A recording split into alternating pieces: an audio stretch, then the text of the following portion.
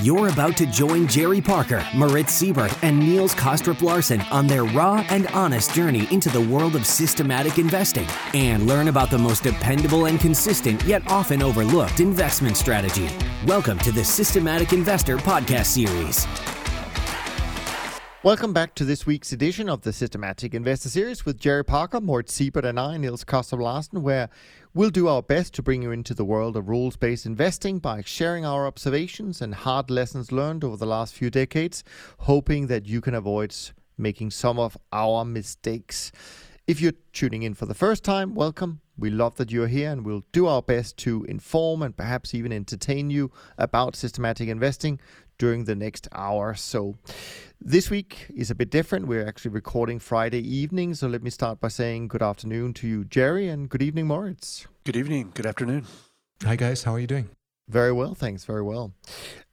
Quick review of this week. Of course, after last week, which was a tough one, it was a bit of a crude way to start the week with this large spike in energy prices following the attack in Saudi Arabia. Which, of course, for many CTAs was against their positioning, and which Nomura and Bloomberg was very quick to point out in an article, I think Monday or Tuesday morning, about how CTAs are struggling in September.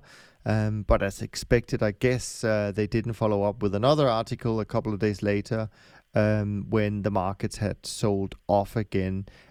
Frankly, personally, I think the performance Monday, Tuesday was pretty flat if you look at the days together. But of course, we'll dive into more of that a little bit later. But nevertheless, I feel that Bloomberg often like to sensationalize these events when they are to the negative for trend following strategies. But, the reaction in the energy markets, they certainly are important to discuss because I think they remind us of the importance of diversification. So maybe we'll keep that in mind when we get into this week's market moves, etc., etc. But with all the energetic moves in oil, of course, I think a lot of investors may have missed that there are other markets on the move this week. Actually, sugar, I think, is up about 11% so far this week as we speak. Which is more than crude oil, at least last time I looked. So another challenge for some trend-following strategies. But to the rescue, we saw some down moves. I think in markets like lean hogs was probably a good thing. And bond markets, of course, stabilized and started even to move up, which helped some of our positioning, generally speaking, as an industry. But of course, the press also had a little bit of a another theme at least to dive into. And this time it was relating to the skepticism by David Harding about trend following as whether it's still as effective as it used to be. And then on the other side of the argument, his two former partners, Marty Lueck and Mike Adam. So I think the press may be trying to make a little bit more about that disagreement on this topic than it really is, but certainly they got a lot of airtime. And then, of course, finally, let's not forget that Tuesday night we saw repo rates in the US hit 10% at some point, which prompted the Fed to inject $53 billion into the banking system, which I think is the first time since the financial crisis. And then, of course, we saw the Fed follow up with a rate cut of 25 bips, which didn't please everyone. Certainly people who live in a White House didn't like it. He also followed up, I think, on the press conference to say that we shouldn't expect negative rates in the US. We'll see about all of that. Anyway, lots of things happening. Moritz, how did that all pan out for you this week? Hopefully better than last week. Much, much better than last week. I'm recovering trend follower, so to say. So quite happy about this week. Well, it hasn't ended yet. It's still moving as we speak, but I'd be surprised if it turns negative. So, making money from the bonds. As I've said last week, I didn't trade a single contract in those bonds, so I kept my long position, and obviously that was a good thing this week because I made money from it. The other markets, equities, made some money for me, mostly on the long side. Bitcoin kind of sits there around 10,000, feels kind of like doesn't know whether it wants to go higher or lower, stuck in the middle. Currencies, so-so, some gains, some losses. Really the only Well, the dollar trend is still there. The pound's coming back a bit, but give or take, I made more than 6% back in this week alone. So that was good. That's very impressive. How did you handle oil, by the way, just out of curiosity? Yeah, that's it didn't affect me that much because I have a split position still in the oil markets, which means I have a slight long position in WTI and a short position in Brent, almost same size. So it was kind of like flat, the crude sector, if you will.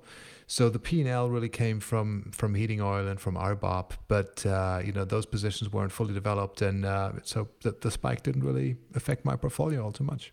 No, good for you. Excellent. Yeah. I mean, on our side, performance certainly was impacted by the spike in energy on Monday. We also have some split positions in the sector, long one of the energies and short three going into Monday, and one probably close to flat. So the three shorts did hurt on Monday. Again, like with the bonds, when we see big changes and volatility increases, our models do react, and we do, reduce position size in those markets. But of course, this may not be the right thing to do. Who knows? But that's how the model reacts, nevertheless. Tuesday and the rest of the week, small profits every single day. So the week looks like it's going to end on the positive note. Not as strong as you, Moritz, but we'll take it. Some of the things you mentioned as well did okay. Most, of course, the recovery came from fixed income, but soft was actually also pretty good on our side, and the losses really came from the energy sector. So not too bad, not too bad. Jerry, you did much better than us last week. Did you continue your winning streak this time around? It seemed like a good week. Palladium near the highs, cattle near the lows. Those trends are still looking pretty good. I like to go through the charts and look and see, how many ATR are we away from new highs or new lows. And I just try not to, if it's so close, I'm not even going to comment on it. You just, there's a huge cost of getting out too quickly and having the market reverse on you, and you have to get right back in. So that's kind of how philosophically I like to look at it is, golly, for 2 or 3 ATRs from all-time highs, lighten up. So what if it's a bad day? Just be happy. Do I have on the right positions? System, is the system's doing a pretty good job. I think it is a little intriguing, the bond sell-off. I don't have a lot of bonds. I have zero energy except short natural gas and the emissions, long emissions. But it is kind of funny how a lot of the moving averages and breakout exits that we have a tendency to use, they don't pay any attention to how far we are from the highs or the lows, or how much this sell-off in the bonds really, how painful it was.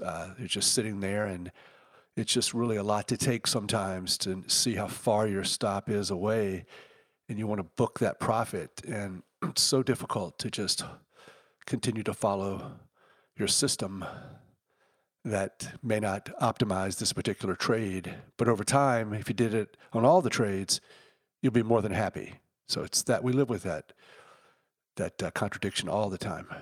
We sure do. So pretty busy week, I think, from a news flow point of view. Did that translate into a busy week in the social media land, Twitter in particular, of course, which we love to dig into?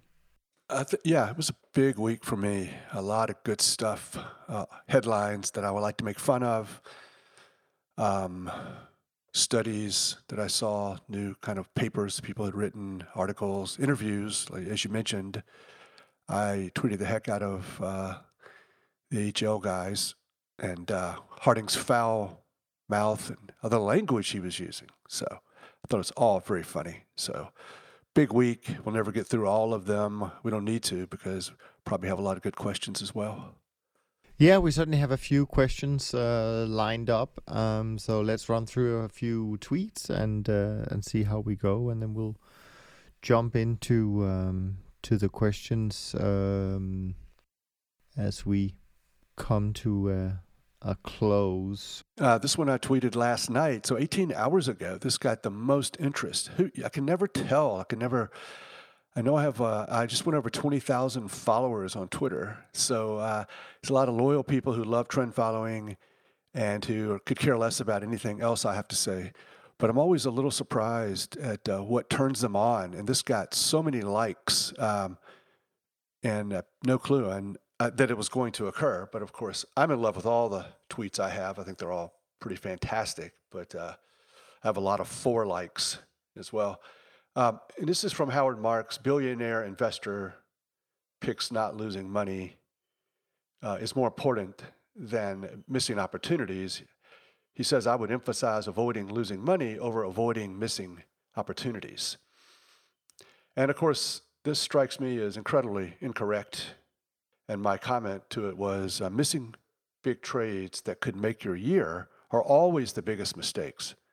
And it's a false choice for those who use stop losses and take small losses.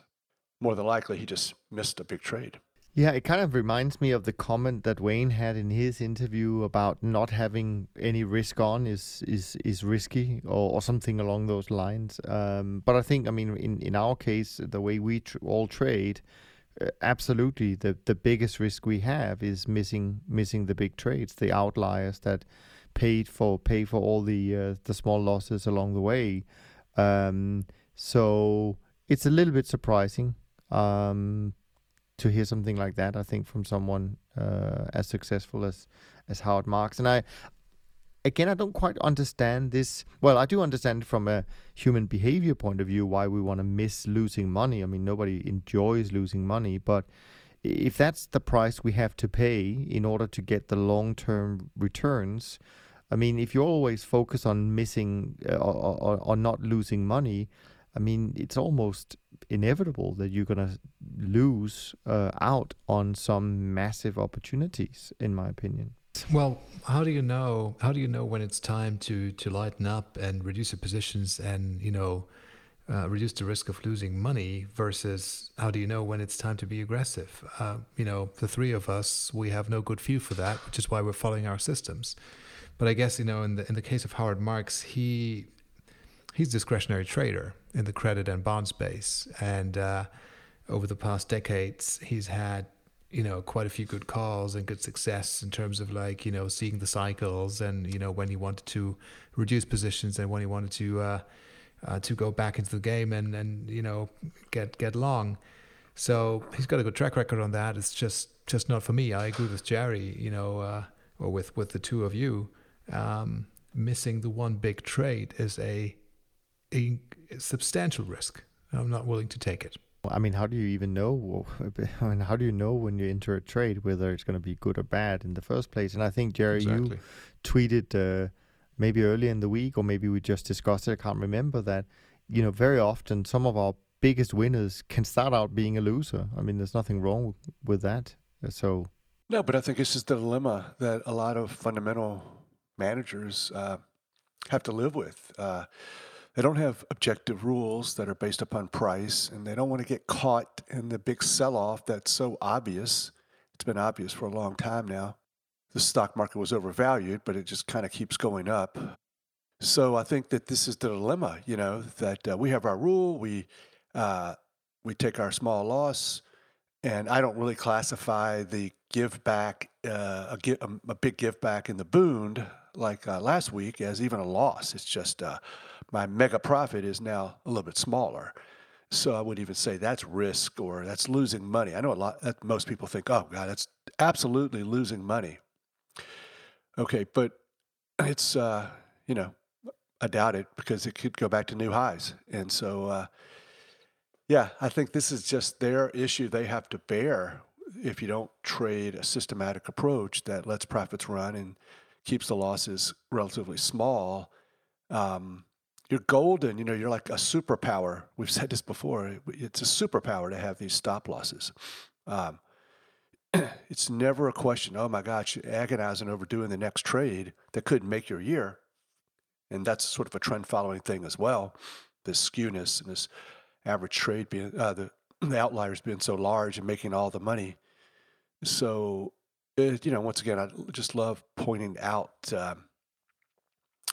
kind of the problems of not giving in to systematic trend. Yeah, and even if you relate it back to the equity markets, I think there are some statistics out that in the last 35 years, it may not be accurate, but I think directionally I'm right on this one. I mean, in the last 35 years, the average drop in the S&P every year is something like 14%. So, it's painful, but something like 27 out of those 35 years have ended in a positive year. So, I mean, it's like you can't really win without taking some risk, and focusing on taking no risk doesn't really. I mean, it's hard to argue against Howard Marks because they've been incredibly successful, of course. So we have to keep that in mind. But still, as a concept, as trend followers at least, we probably sit on the complete opposite side of that coin. Oh yeah, I mean he's knows a lot more than me, but he's not always can be right. So we can point it out in our opinion when he's not perfect.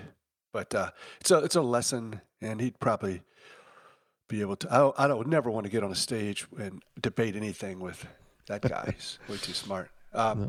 He's of course welcome to join us on this weekly podcast to take the debate. There's a standing invitation for you, Mr. Marks. It's another tweet I've had pinned to my account, and I keep forgetting to bring it up, and I really like it. And this is really something that Niels has talked about a lot. The move afoot to collect assets and charge 50 basis points in trend following is out there, and mutual funds that have fixed fees, no incentive fee. But Niels has always tried to explain, and from his point of view, that there's a lot going on in a CTA fund that you should be willing to pay for. It's not as easy as it looks, and replication is not as wonderful as it may sound. And Wayne had a tweet a few weeks ago about after you've been in the markets for a while and you have lots of experience, it's not that you'll have an abundance of information to use.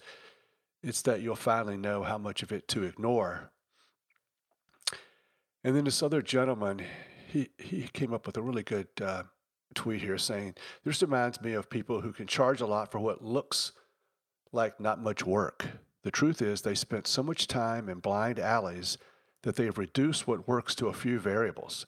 The outsider doesn't see the graveyard of work behind what looks like simplicity. And I think that's, the better you make your stuff and your trading, the more efficient and the fewer rules and variables, and the more robust it is to the outside world. It can look like, oh, that's pretty easy. I could kind of do that. I thought that was pretty interesting insight. I mean, I like that. And also, I think maybe we have done ourselves a disservice sometimes by talking about trend following being easy. I think it's anything but easy on many levels. I think also we shouldn't confuse what trend following was like 20, 30 years ago and what it's like today. I think it's a lot more sophisticated. And I think the sophistication lies in drilling down, making something which is complex relatively simple. And I use the word relatively carefully here. And again, back to your original point, I think people are being fooled, investors are being fooled if they just focus on cost. And they, of course, it's a great story to tell. How can we, why can we offer this so cheap when everybody else is charging more? But actually, there's a study out, and I forget right this minute where I got it from, but it came out, I think, today from one of the news channels, or maybe it was an email I received. There's a study out where they looked at different hedge fund strategies, including CTAs, and the average fee they were charging to pension plans in the US. And yes, there is a tendency the managers are willing to discount their management fee, but actually the performance fee were pretty stable and very close to 20%. So hopefully, even these larger allocators recognize value and talent among these managers, are willing to pay for it. At the end of the day, they should concern themselves about the net return that is being delivered. I mean, who wouldn't want to invest in the Medallion Fund and pay 5.46 and still get 25% or more net return? Of course you would.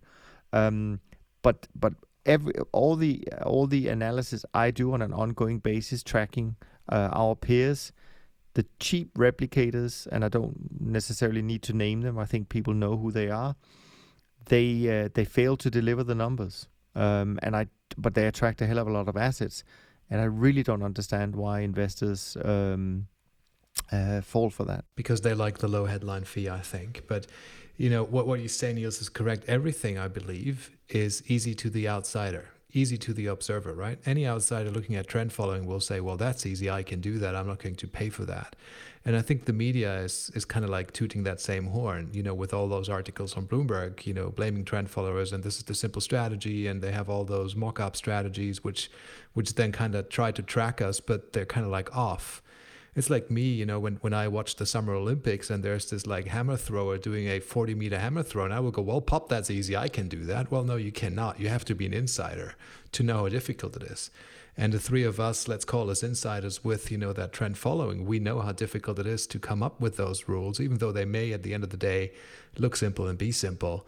But getting from A to B, getting to that point is a lot of pain, and at least for me, it was a lot of time, looking at things and finding things, and still, it never stops. You're always in the middle of the thing. I find, it doesn't change that frequently anymore, but it's still, you keep at it, and that, last week was difficult. This week feels better, but when you're doing it all the time, this is all but easy, and all those mock-up strategies, I'm not so sure about them. And let's not forget, all strategies that are based on behavior and behavioral finance, so to speak, the hard part is really the implementation, doing it every day. And keeping at it and not giving up. Yeah. So it's not just about, developing the model and finding things that work. There's also running a business, finding the clients, raising the assets. There are lots of things that go into a well oiled. Yeah, and what you just said with the S&P, I think those numbers I've heard them somewhere else. It's like every year we have at least a 14% correction, if not more, and that's every year, right? And some of those corrections, they turn into full blown bear markets, and then it's even deeper. So, even then, if you're down 14. Maybe this year was, I'm not sure what we have been down this year in terms of the S&P, you have to kind of like stay long. And it's, I think for many people that's very difficult to do because it feels like, the economy is turning, the recession is coming. I've read this on Bloomberg. I should lighten up on the stocks, right? So you're selling at the bottom and then boom. Now we're seeing some indicators from the US that maybe there's no recession and there's positive surprises in terms of economic activity. And there you go, they go long again, but they buy at a higher price. And that's, the kind of stuff that we just, we don't want to do. We don't want to do that. We don't want to be making those calls. We'll just, keep the position until we have to change it because the trend has changed. Just can't talk about predictions not working. You can't predict. Value doesn't predict. Nothing predicts. You got to live that and have your investment processes reflect that you're not going to predict, and you need to figure out a way to insulate yourself from forces, the media and your friends and competitors who are essentially predicting. I saw that article today in Bloomberg about maybe the recession's not coming. And I think the most disappointed people about this are trend followers. It's an uptrend. Why are they so rooting against the stock market, and the passive people who they say they never get out. You just hold on. But it just seems there's so many people rooting for this to finally happen, finally when. I've been predicting this sell-off and this retracement for so long, but I don't know. It strikes me a little weird that, and I've just had so many years of not doing that, although I have my own opinions, but they're frequently wrong. I heard something this week about the money supply that I'd never heard before, like the Fed. What everyone missed about, maybe you guys knew this, but what everyone missed about the Federal Reserve coming in 2008 and flooding the world with all this money was that this money never ended up in the supply. It stayed in these banks. I never heard that, and I'm thinking, you've got to embrace the whole idea of maybe the fundamentals are non-existent or opposite of the trend. And sometimes that is just the juiciest thing going. Nobody agrees. You have no clue what's going on here.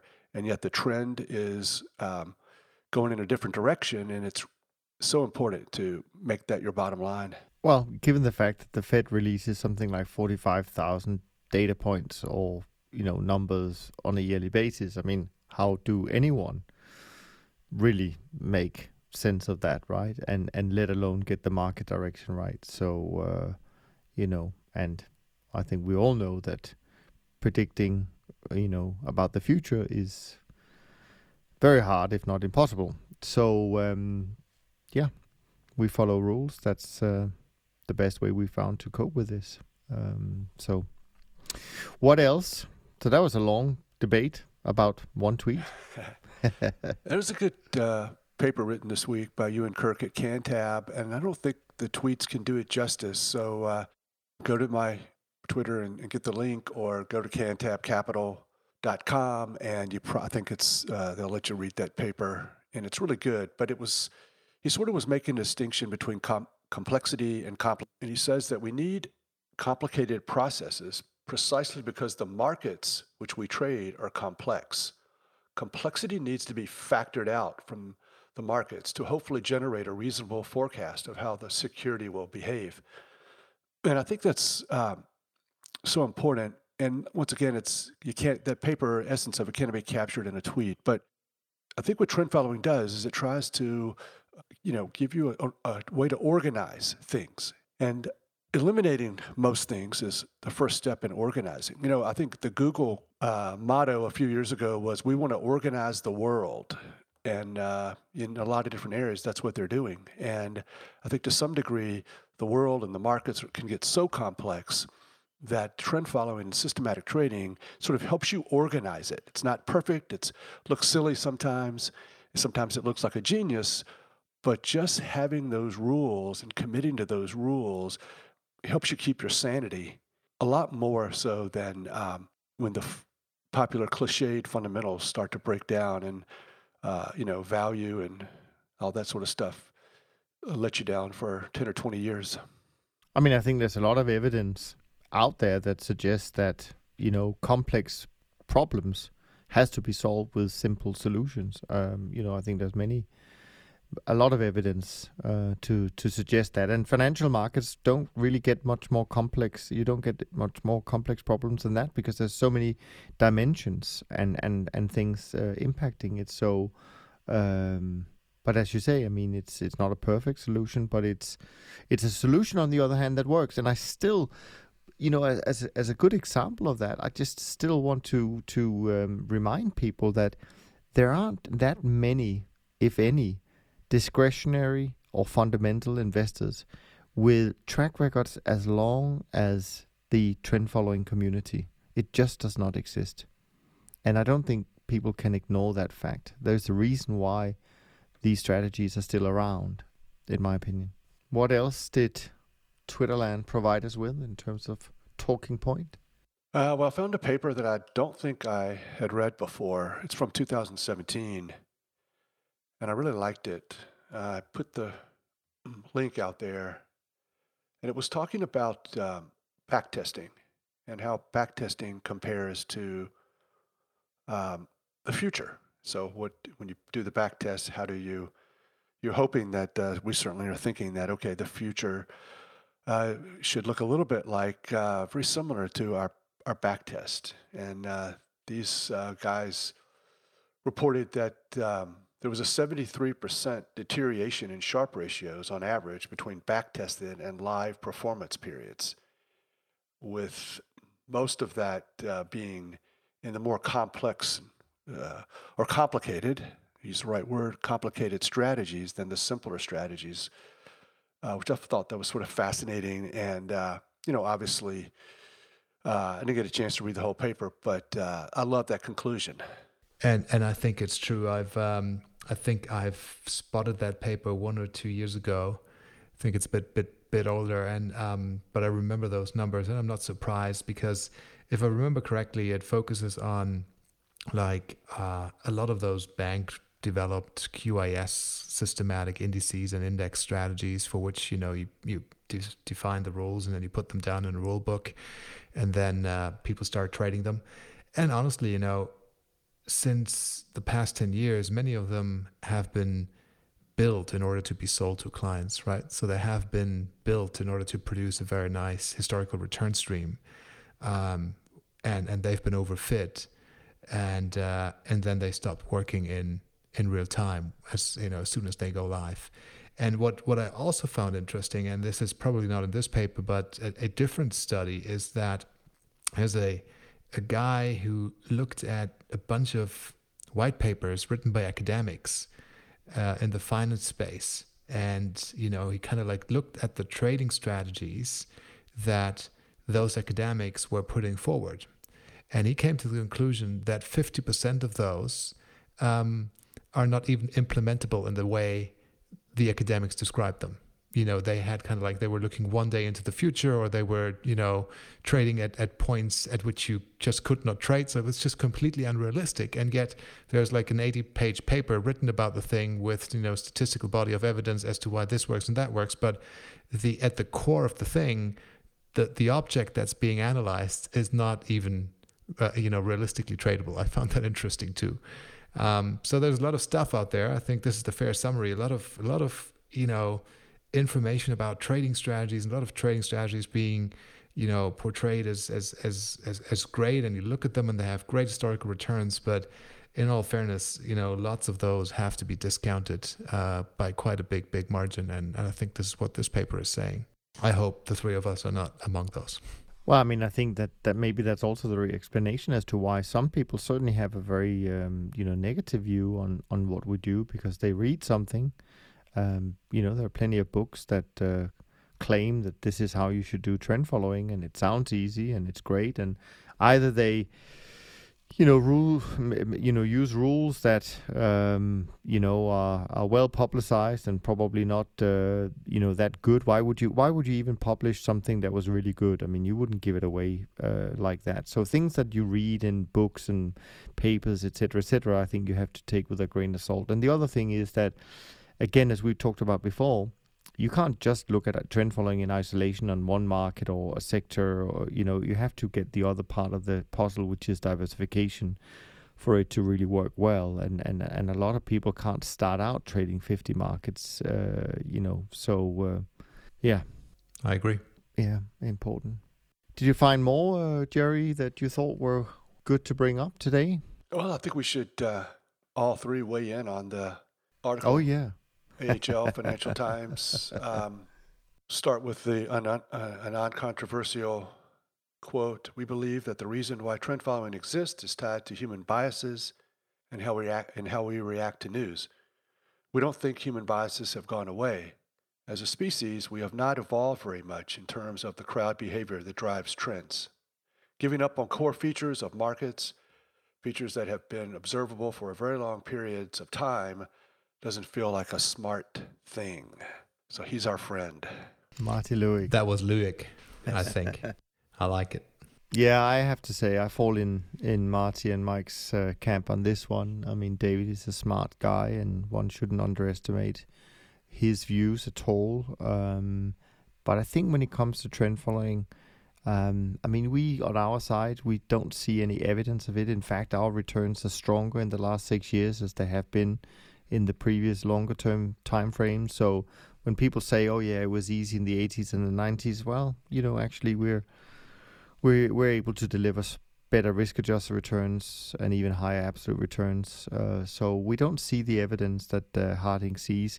But I will agree, doing trend following on 20 billion, I don't think that's doable really, to the extent where you deliver very strong returns. I just think that's the classic trap of being too big for any strategy. It doesn't only relate to what we do. Too large.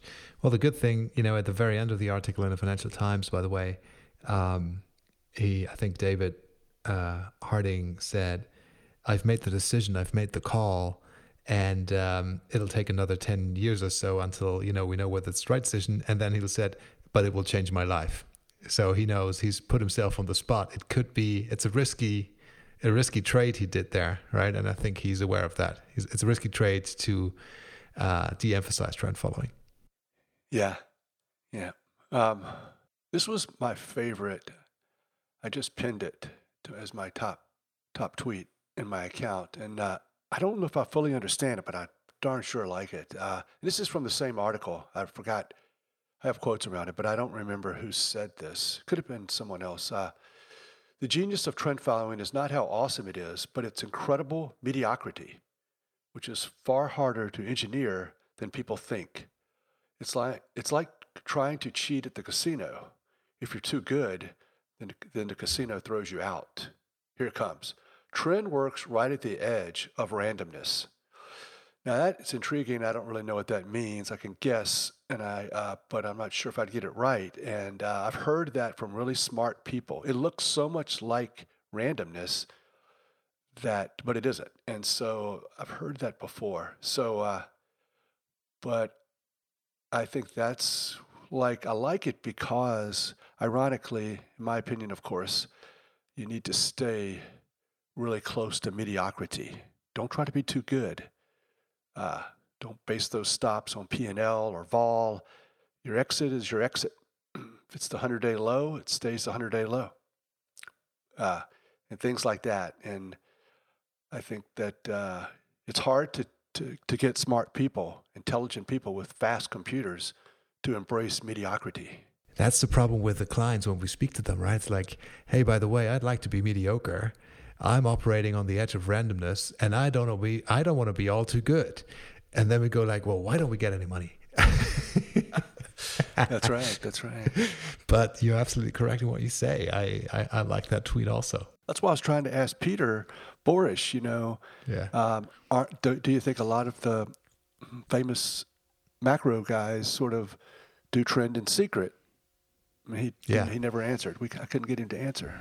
But I don't know. You should do both. Be a dedicated trend follower and then figure out how to tell good stories. I mean, I think because at the end of the day, it is a business, and you have to maybe moderate how you talk about it, and you certainly can make some modifications and compromises in order to keep your clients happy. And so that's really where you are. You can't be if you're gonna want to stay in the pure and the perfect, then you probably won't have a lot to manage. It's a business.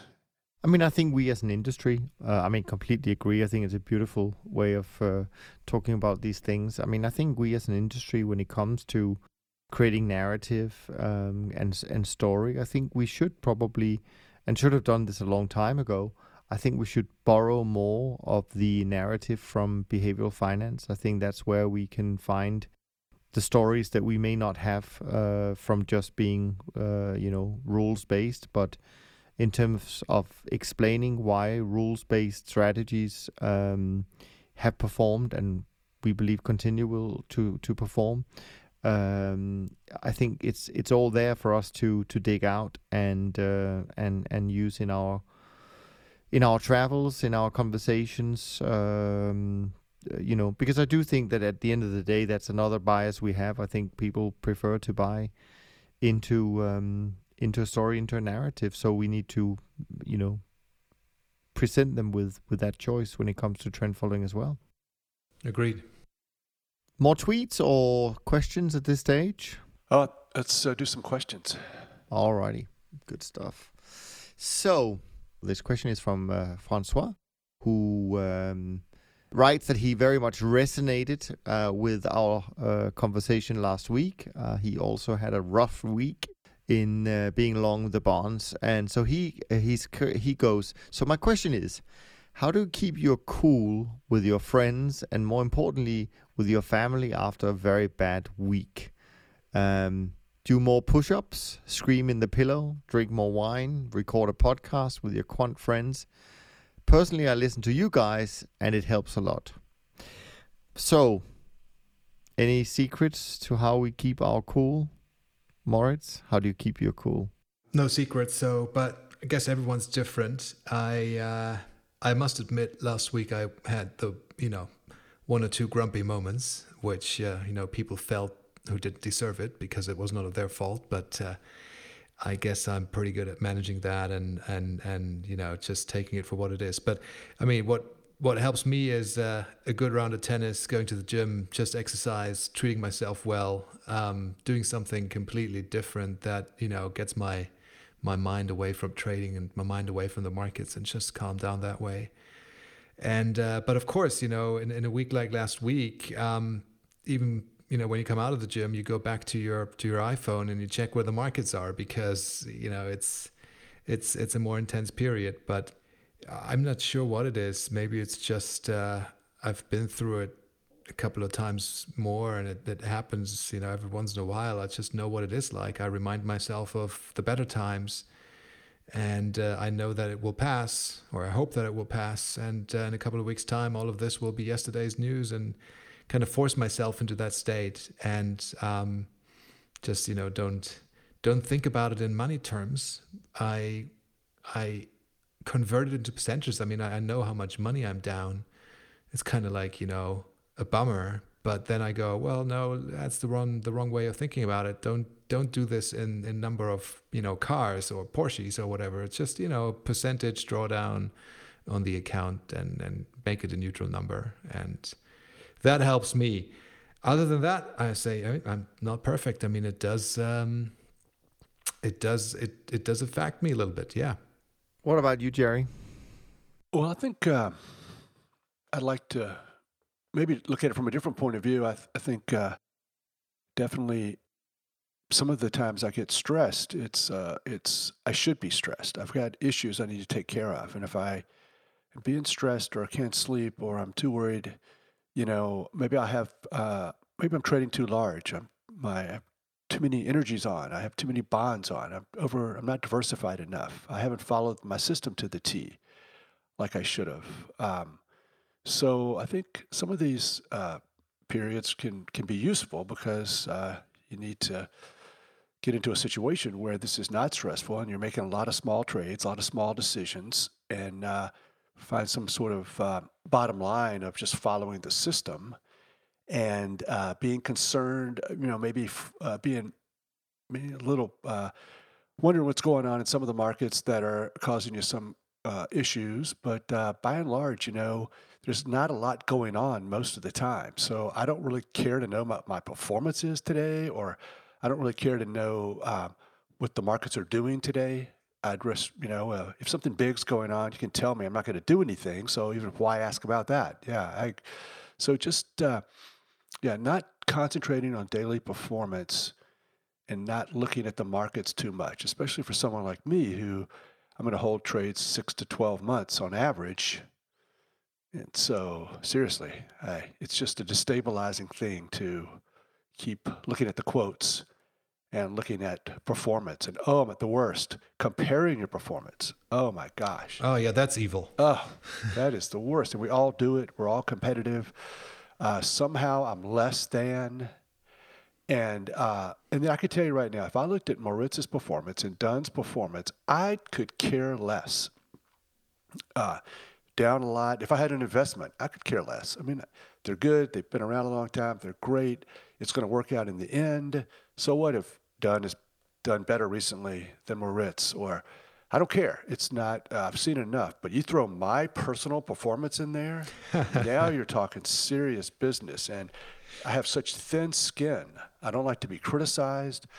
I don't like to be made fun of. And I don't like to have performance that's not number one. And I think, so just stay away from that. Some of these things, we're humans. I think I've said many times that people are right to think that it's wrong to have a 50% drawdown in the S&P 500. But it comes back and you make your 8%. Just buy and hold, leave it alone. Now, I think these biological urges we have of protecting ourselves and feeling nervous and not thinking that that's correct. These are correct responses to have as humans. We don't always have the wrong response. Self-preservation and living, we have a lot of things in us that we want at our disposal. We can't ignore them. But we do need to ignore some of the things that set us off, and that's what I've tried to do over the years. I got that out of a Taleb book, I think, Fooled by Randomness.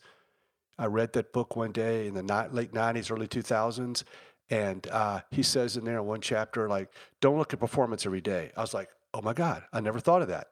I haven't looked at daily performance since, and it's made my mental health much better. I mean, I think you bring up some really good points, both of you, that I agree with completely. For me, first of all, I would say, because at this stage in my career, I don't have to do, or I'm not involved in the day-to-day trading. I don't have to put in any trades or anything like that. Being removed compared to where I've been previously, I think has certainly helped. So I understand, and I realize it might be tougher for people who actually have to put in the trades or is very close to that. So I'm in Jerry's camp on I do look at performance every day, partly because our clients expect me to know what's going on, so I have to do that. But it doesn't affect me as much anymore with time.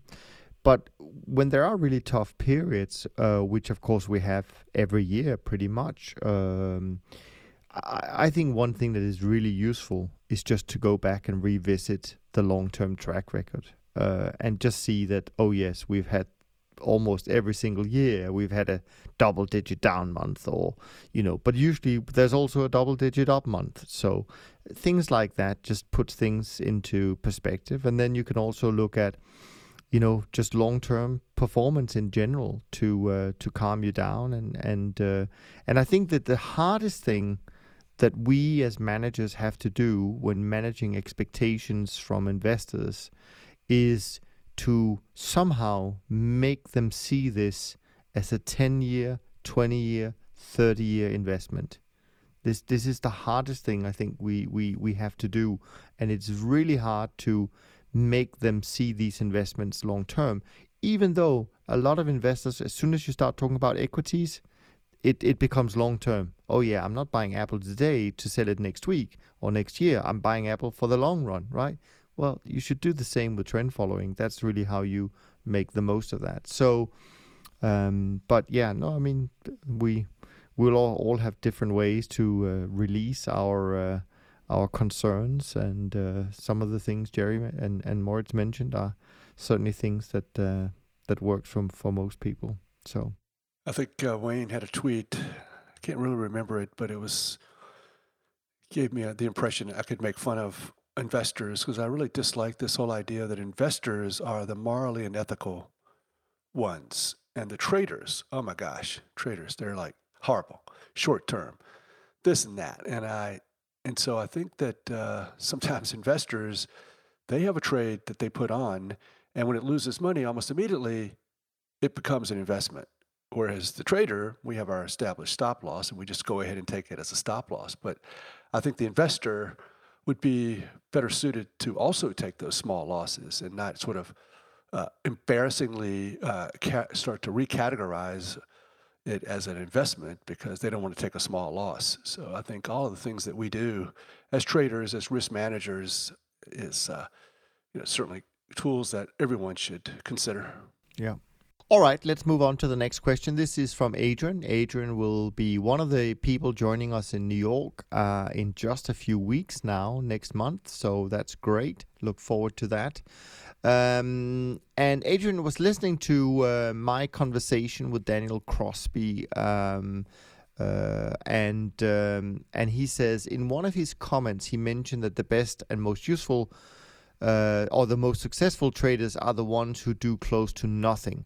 My question to the panel for the next episode is, what is your view on his comments? Doesn't his comments contradict the systematic trading philosophy and mirrors the buy and hold strategy? Looking forward to your comments. Adrian, maybe I can just jump in on this one first. I actually think that kind of long-term, medium to long-term trend following, which is what the three of us do, kind of fits that, meaning for most of the time we don't do much. We may trade 2 or 3 times in terms of changing our position in a market, maybe only once per year, because we are long term in nature, And so in a sense, I completely agree with. There's two ways of looking at it, of course. You could say you should buy a long-term trend follower and then do nothing, just leave it. 30 years with Jerry or with Don or whatever. That's the best investment you can do. Of course, that is true. But even inside the trend following strategy that the three of us run, we're not nearly as active as a lot of people might think we are. And I think therefore it actually fits with that. One of the things that Daniel Crosby is referring to, of course, is that making decisions, certainly when you're in some kind of emotional state, is something that you shouldn't do, and that goes for investing as well. So generally speaking, investors making too many decisions is probably not going to benefit your account over time. That's how I interpret it, Adrian. Thoughts, Jerry, Moritz? Nothing to add, really. I think you've summarized it perfectly, Niels. Well, I think, he's right. At the end of the day, you're going to follow your system. So your preference of being long or short, long-term or shorter term, or doing nothing is just a function of the system that you've chosen, and you've chosen it based upon numbers, hopefully. And my systems that I've chosen based upon what I think are the best numbers, they are fairly long-term. So I'm frequently doing nothing. And I sort of, as you do the research and you look at the numbers, I started to get some sort of, what is the market sort of telling me? What are these numbers sort of saying? And it was sort of like make it hard to get in, see some good trend, see some strong trends, then get in, and then be patient. And these markets can trend for years or months. And so if it's material break in the market or a material sell-off and hits your long-term exit, then that's your indication. But just don't be eager. And it's how I sort of devise my systems, is that felt like I wanted to hang in there with those long-term trends and do nothing for most of the part of the time, because the numbers sort of showed me they're doing more was made the performance worse. Yeah, so we have to remember that doing nothing is doing something, so to speak. All right, thanks, Adrian, for your question. Next question is, or the last two questions actually, is from James. James starts out with this. I had a question on portfolio volatility. Setting aside the debate on whether volatility is a real measure of risk for a moment, do you find there is a wide range of investor appetite to portfolio/fund volatility? Do you think hedge funds in general need to be more flexible in offering the same product, but at differing ranges of volatility, or should we take the lead?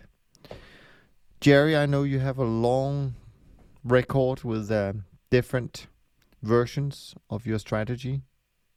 At least I remember we had it when I worked with you many, many moons ago. So what's your view on this? Should we offer different leverage? Oh, yeah, sure. I mean, conservative program and an aggressive program, something like that, where the only difference can be maybe one is targeting 8% and one's targeting 12%, something like that, I think is good, or 10 and 15. We started that many years ago, and sort of the key is for the aggressive program to not be too aggressive and to where people get scared, but it's certainly some people would prefer a little bit more cash efficiency or more just pure return than others. And then it's awfully helpful that people can look at if their aggressive program that they're in is down 20, they can look at the other program and say, well, it's only down 12 or 15, so things are not that bad. I think it's hard for clients to sort of figure out, is this a really bad performance? Is it system related? Is it leverage related? And when you have two programs and they're sort of are the same, except one is a little bit more volatile and higher returns, then having that lower leverage program can sometimes give people more courage to hang with the high leverage. What about you, Moritz? What's your view on this point? I think most of the funds out there and asset managers out there, they offer a lot of customization to clients these days. It's not just, I have a 1x program and a 2x program and you have to choose between one or the other. In my experience, that industry has become, a very client-focused, customer-oriented industry, and customization is part of the game. So if clients want to have, exactly 13% vol, well, then that can be produced, right? Here's the magic count. If you want to have that market excluded and the other one included, well, that can be produced. I think that's done all over the place. Now, with respect to vol itself, sometimes when you look at what I get the feeling, at least when I speak to clients, is there is a failure to differentiate between upside volatility and downside volatility. Volatility is not a bad thing all the time. I've never met a client complaining about too much volatility to the upside, making a 27% up month and then another 13% up month. I mean, I haven't had this, but there's CTAs out there, Mulvaney, for instance, let's mention the name, trading at those type of volatility levels, right? They have it up and down, but when it's up, it's not too bad. So volatility is just working in both ways, and you need to be willing to embrace it up and down. If you are in this business, there's just no way to make money if nothing's moving. So volatility is part of the equation, but don't always look on the downside. Yeah, no, I agree. And actually, I think when it comes to volatility, I think it's important that investors just choose whatever they're comfortable with, whatever they can stick with. That's the key thing. I mean, we were slow as a firm to offer more than one type of leverage. We offer two now. One is the original, the other one is half of the original. And clearly the half leverage version has a much bigger appeal with institutional investors, because even though they know the other one is more cash efficient, then the fact that they don't have to show on their line items when they go through the various investments they have during their committee meetings, the fact that they don't have to show a fund that is up and down double digit on a regular basis can be useful. And so, choose the amount of leverage that is reasonable. I don't think you have to offer too many versions. I mean, a couple of versions is probably enough.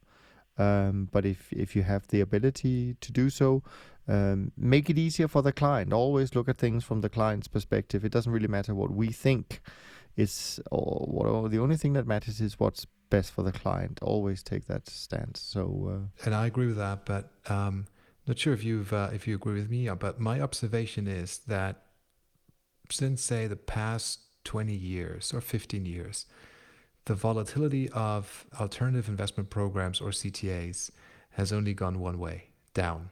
So it seems that clients want less and less volatility all the time. Probably by the turn of the century, there's like 20% vol, or between 15 and 20% vol was kind of like normal for any alternative manager out there.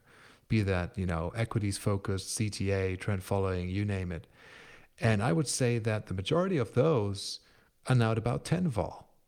And, I see programs being launched at 8, some at 5. So it's just down, making the return profile smoother. So it's easier to digest, easier to take, easier to stick with. Probably what the client wants, what's good for the business. But it's also making substantially less returns. And, I've said this repeatedly, is everybody has to know what they want to get out of this game of trading. Whether it's the pleasant experience and the smooth return stream every single month over time, no large drawdowns, or whether it's, well, I want to make a substantial amount of money with that. And if you want to do this, then there's no 5% vol. It needs to be higher. Actually, I think you make an excellent point, Moritz. First of all, on the historical development, I think that institutionals, investors becoming such a dominant force in this industry has driven down managers offering in terms of volatility, because they prefer the lower vol. But actually, I think that we need to be really careful about that, because costs don't go down to the same extent. So if you keep driving the vol down, your net return just ends up going down. And I think that we're very, very close to a limit whereby it makes no sense to offer a 5 vol product if your cost inside the product is, you know, 1.5%, let alone take into account credit trading cost and so on and so forth. So it really makes no sense to me to have products really below 10% vol that of course also can deliver decent returns, because there are simply costs that we can't, you know, remove, and they have to be paid. And why would you pay 3% to get maybe 2% back? That to me doesn't make no sense. But I think that is unfortunate, and it's a consequence of how institutional investors have expressed their preference, and managers have just obeyed. Of course, I had a big discussion with David Harding when I interviewed him, and for him it was a choice. I mean, he just didn't want to be caught in a big sell-off in like the 1987 October situation. So he decided to lower the vol of his product.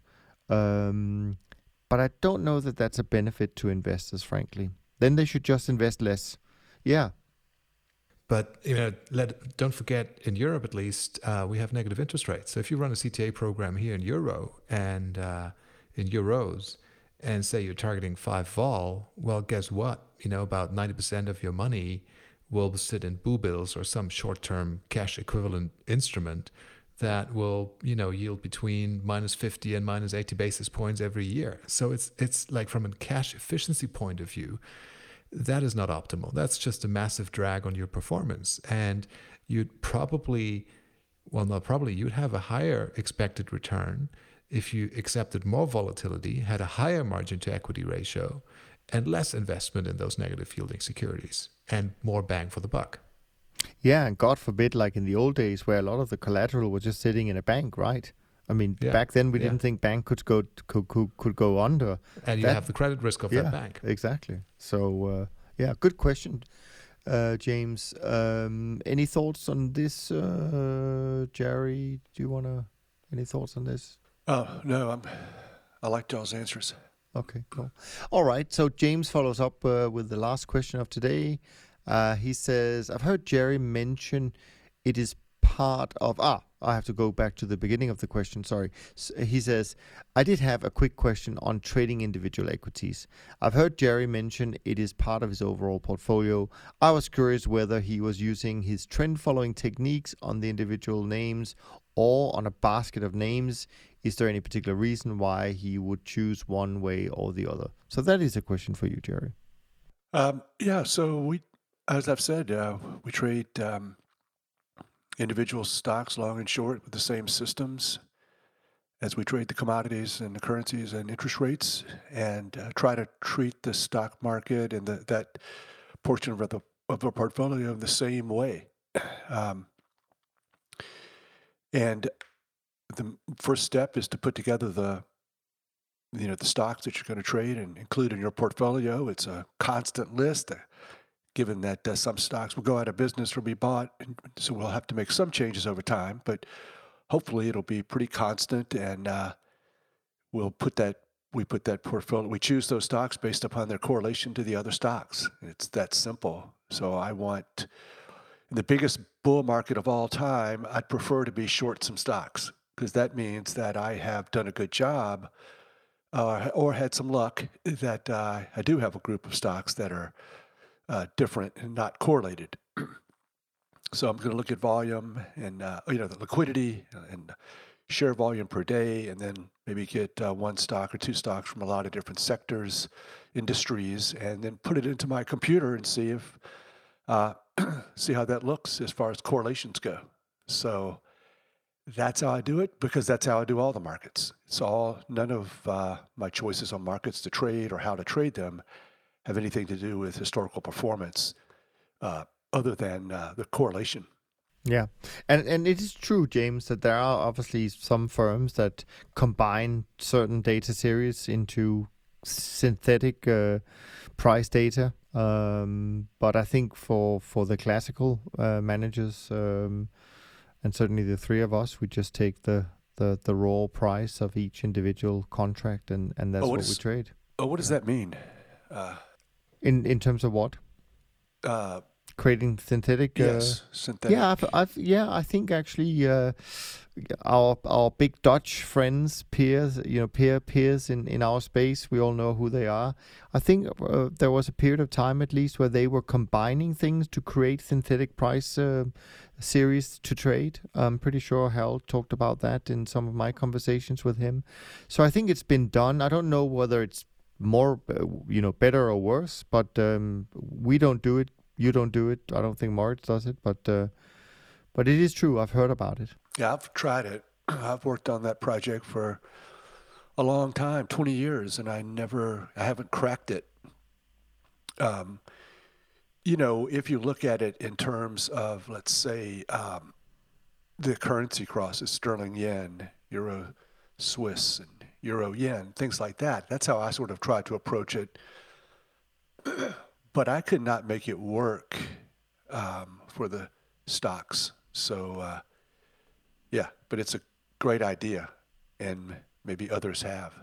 Yeah, sure. Any thoughts you wanted to add, Moritz? No, okay. Nothing to add. Cool. All right. Well, let me quickly run through the numbers as of most part Thursday evening, which is yesterday, compared to when we are recording this, which is actually normal. We normally get data from Thursday evening. And then if you want to think of anything else to bring up before we close, that would be great. So the Beta 50 index for the month of September down 3.89, but still up 8.22 for the year. SocGen CTA index down 4% for the month, up 7.69. SocGen Trend index down this month 6.47, up 12.19 for the year. The SocGen Short-Term Traders Index down 1.5, but still up 1.58 for the year. And the Bridgewater Alternatives, this number is actually as of Wednesday. They have not updated their site yet, so it was down 5.79, up just shy of 10% for the year. Any final thoughts, topics you want to bring up before we close down for this week? Well, just want to say I like those numbers that you report. We're having a good year as an industry, I think. Maybe last week is forgotten before we know it. Yeah. Any final thoughts on your side, Jerry? Yeah, I'm happy that our performance is continued to be tied to the trends in the markets. It feels helpless, and we get criticized, but it's great to see that when the markets trend, we make money, and that has not changed. We need to see how we do in capturing these profits and how these trends end. But so far, so good. And that's perfectly fine to wait on these wonderful markets that we trade and massive diversification, longs and shorts, to be what really is going to determine our fate. Perfect way to end this week's conversation. So we're going to wrap it up. We hope you enjoyed it. And if you want to give back something to the podcast, of course, all we ask is that you would share this episode with a like-minded friend. From Jerry, Moritz, and me, thanks so much for listening, and we look forward to being back with you on next week's edition of The Systematic Investor. In the meantime, have a great week. Thanks for listening to the Systematic Investor podcast series. If you enjoy this series, go on over to iTunes and leave an honest rating and review. And be sure to listen to all the other episodes from Top Traders Unplugged. If you have questions about systematic investing, send us an email with the word question in the subject line to info@toptradersunplugged.com, and we'll try to get it on the show. And remember, all the discussion that we have about investment performance is about the past, and past performance does not guarantee or even infer anything about future performance. Also understand that there's a significant risk of financial loss with all investment strategies, and you need to request and understand the specific risks from the investment manager about their products before you make investment decisions. Thanks for spending some of your valuable time with us, and we'll see you on the next episode of The Systematic Investor.